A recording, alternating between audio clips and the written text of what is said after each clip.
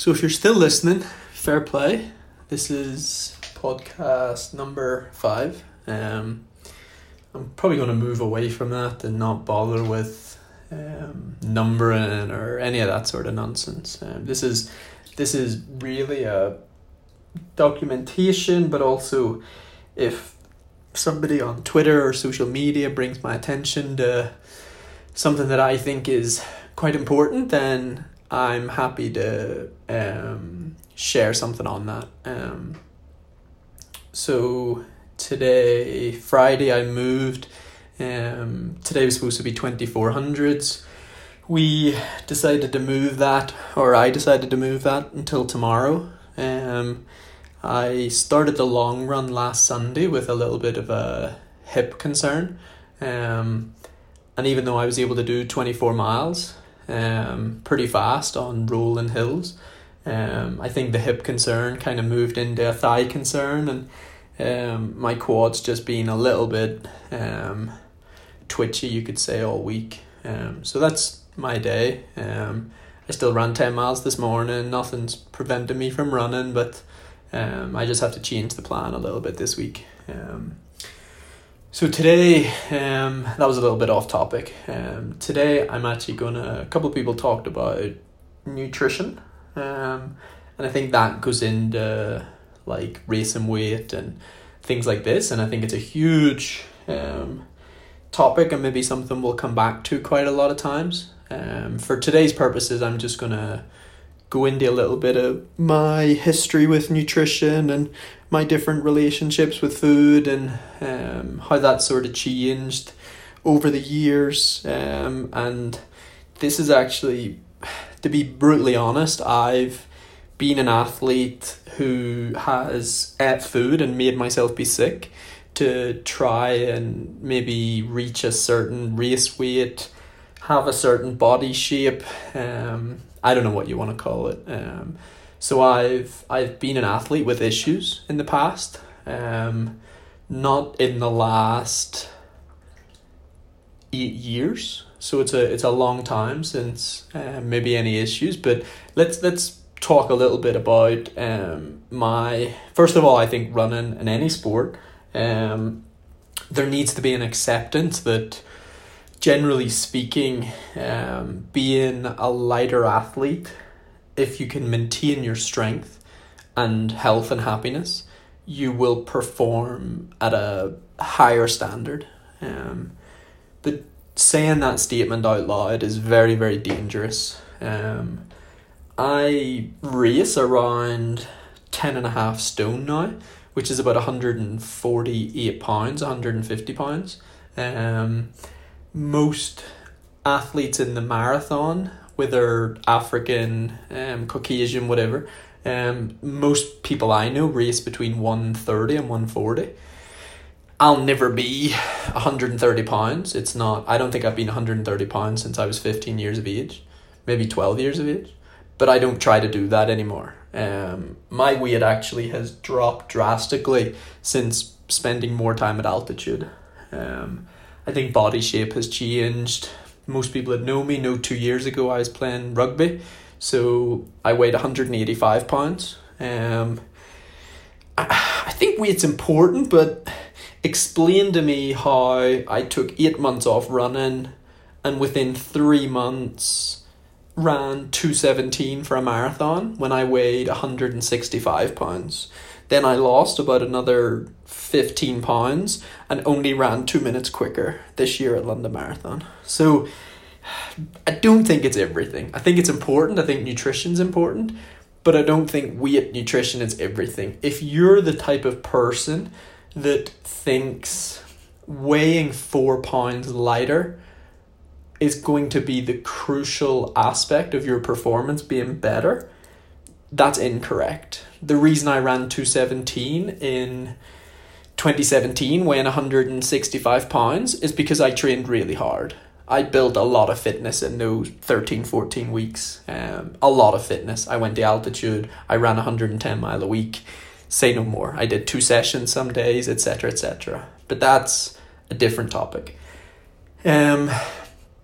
Nutrition as I know it, I met up with the head of Sports Institute. I think it's the head of Sports Institute Ireland's nutritionist, Sharon Madigan. I met up with her before London last year, and my expectations were probably that I would go in there and Sharon would write me eating dairy. But it was, I can assure you it was not like that. We talked about what I ate, and let me tell you that before London Marathon, my dinner probably for about 3 weeks going into it was 2 soda farls, buttered, mixed vegetables in the pan, cooked with mince or beef or chicken, and curry sauce from the Chinese that I poured over the top. So I judge it how you may. Sharon loved calories. We worked out that between a Friday, a Saturday, and a Sunday, there was going to be a 24-hour window that I might need 4,000 to 5,000 calories. So food became fuel. If I had a 25-mile long run on a Sunday, and I know for a fact I couldn't eat that many calories on Sunday, then I started preloading on a Saturday to the Sunday, and that became really important. But I'm in a much better place now with food. Like I eat ice cream. I eat anything you could possibly imagine, from going to Cracker Barrel on a Sunday and having their butterfly fried chicken with macaroni and cheese, pinto beans, and anything you can imagine. But I have a comfortable relationship with food now. That wasn't always the case. So let's go back to, I went to America in 2007. I got introduced to a cafeteria where 3 or 4 times a day we were allowed to eat as much or whatever you wanted. Within 4 or 5 weeks, I probably gained a stone of weight. And I like, to be quite frank, I was making myself be sick to try to get back to a normal weight. I wasn't, now that I think back, and the only person that actually knows about this was my coach at the time, because we ended up going to a doctor's because I thought I had a throat infection, but actually I told him I was just in a really bad place. And so the issue was discipline. Nutrition is nutrition, right? So if you go shopping and you buy frozen pizzas, microwavable meals, etc., and you put it all on the checkout, you know yourself to look at that, that's probably not optimum, right? But that doesn't mean you can't eat frozen pizza and microwave meal. It's the balance. It's the 80-20 rule, as people say. There has to be moderation. And for me, the big turning point is self-discipline. So I was making myself be sick in 2007, 2008 maybe, I can't really remember. It was back in America when I was in the States at college. Probably because I was a bit obsessed by race weight, but more so because I had no self-discipline. So I maybe ate 3 slices of pizza, a bowl of cereal, Lucky Charms, and 3 cookies with like a vanilla dip, and then probably had a panini. So that's just absurd. And so that mainly is just a lack of self-discipline. And let me be the first to say, my 2007 to 2008 was probably the worst 2 years of my career. And it had nothing to do with college coaching. It had nothing to do with America. It had to do with me being in a really bad place mentally, which resulted in physically being in a really bad place. It made me very irritable. It made me snappy. If you're making yourself be sick at dinner time and then you wake up the next day to do a session, do you think you're in a happy, good place? No way. And so it probably explains a lot of what went on around those years of my career. I was just in a really terrible, terrible place. But in terms of my nutrition now, timing is really important. So if you know you have a pretty big session coming up, then make sure that you have a good dinner, a good meal. Maybe spaghetti bolognese, maybe a stir fry, maybe so there's pasta, there's carbs, there's protein, maybe there's rice as your pasta. Just have a good balance with that. I think timing's really important. Sharon really pushed that I start introducing breakfast a bit more. and supper, so that there wasn't such long periods in the day that I wasn't eating and fueling and allowing my body to recover. From what I've learned about in terms of recovery, nutrition, if you're going to if I do a 25-mile long run, or I do a hard session, or I do a 20-mile long run, I always have a smoothie after, so that there's nutrition going in straight away, because I don't always love breakfast. Sometimes I just have a coffee and a slice of toast, just so it doesn't sit heavy on my stomach. But I think nutrition is balance and discipline. I am not a saint. I don't think any athlete is. I know plenty of athletes that have beers at the weekend, but I know plenty of athletes that have beers on the weekend but don't miss their Sunday long run. And that's the self-discipline side of things. So everything in moderation. Be self-disciplined. You can...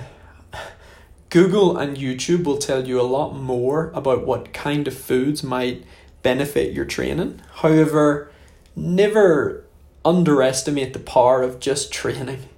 Be consistent, train, eat to recover, and find more value in training more than you've ever trained before, and that will create a personal best or a fastest time that you've ran in a while over losing 4 or 5 pounds of weight.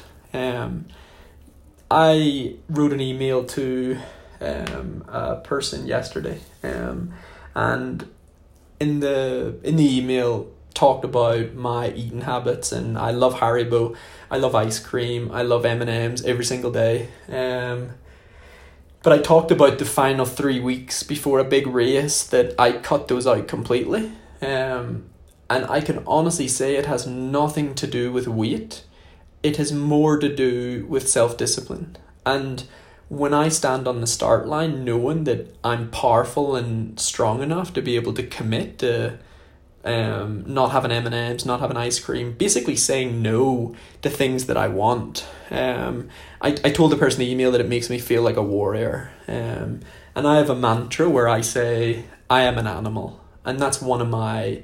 And I really, like, do drop 35 pounds or more. I went from 185 pounds playing rugby, smoking, drinking every weekend to coming 12th in the London Marathon in a year and a half, to running 28:37 for 10k, to running 13:50 for 5k, to making European championships, to winning national titles. To do that, you have to be an animal. And to me, an animal is like probably first and foremost, like, I don't know, I think of an animal as like a beast, you know, like a lion, but the only thing that has led to these changes is self-discipline. Self-discipline, getting a better grip on my emotions, learning that if I don't have a good session or if I lose in a race, that's okay, being able to take it on the chin, not throwing a hissy fit and quitting, and not beating myself up as much. If I go to Oregano's, the restaurant's called, and I eat too much pasta and I eat too much pizza, and we get a pizza cookie skillet after, which is cookies and ice cream heated up, absolutely gorgeous, and I think I've overindulged, I don't beat myself up. I see it as fuel. And then maybe the next day I'm a bit more disciplined, you know? Maybe the next day I make a choice not to have like a couple of M&Ms at lunchtime, you know? And that restores the balance as far as I'm concerned. So I don't know enough about the science behind nutrition, but I know that timing's very important. I know that fueling pre-long sessions the night before and also the morning before. I know that eating within a 20-minute window is crucial for recovery. I know that having a carbohydrate with some protein meal within 2 hours of a longer session is optimum for recovery. I know the basics. I know vegetables are good. I know we should eat fruit. I'm partial to smoothies because I don't want to eat fruit, so I just blend up a lot of frozen fruit and drink it, and it's gorgeous. I know balance, moderation, and discipline is the key. And I can tell you now, if I'm not the only athlete that has ever made themselves be sick to lose weight. I'm not the only sports person. But I can tell you that I was an absolutely terrible athlete and terrible person when I was doing that. So if you're listening and you're going down that route or considering that route, do not do that. Exercise some discipline and you'll be a much better athlete for it. You'll be a much stronger person for it. So yeah, if anyone wants to know more about what I eat before marathons or what I eat before sessions or after, like, you can get in touch. But I hope that covers a part of the range of nutrition.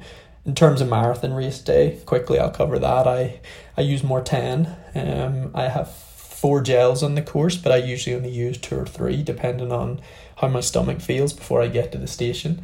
I drink every 5k. I try to have 3 or 4 gulps, and then when I have a gel, I mix it down with some water on the course. And I practice that in all my long runs in the build-up.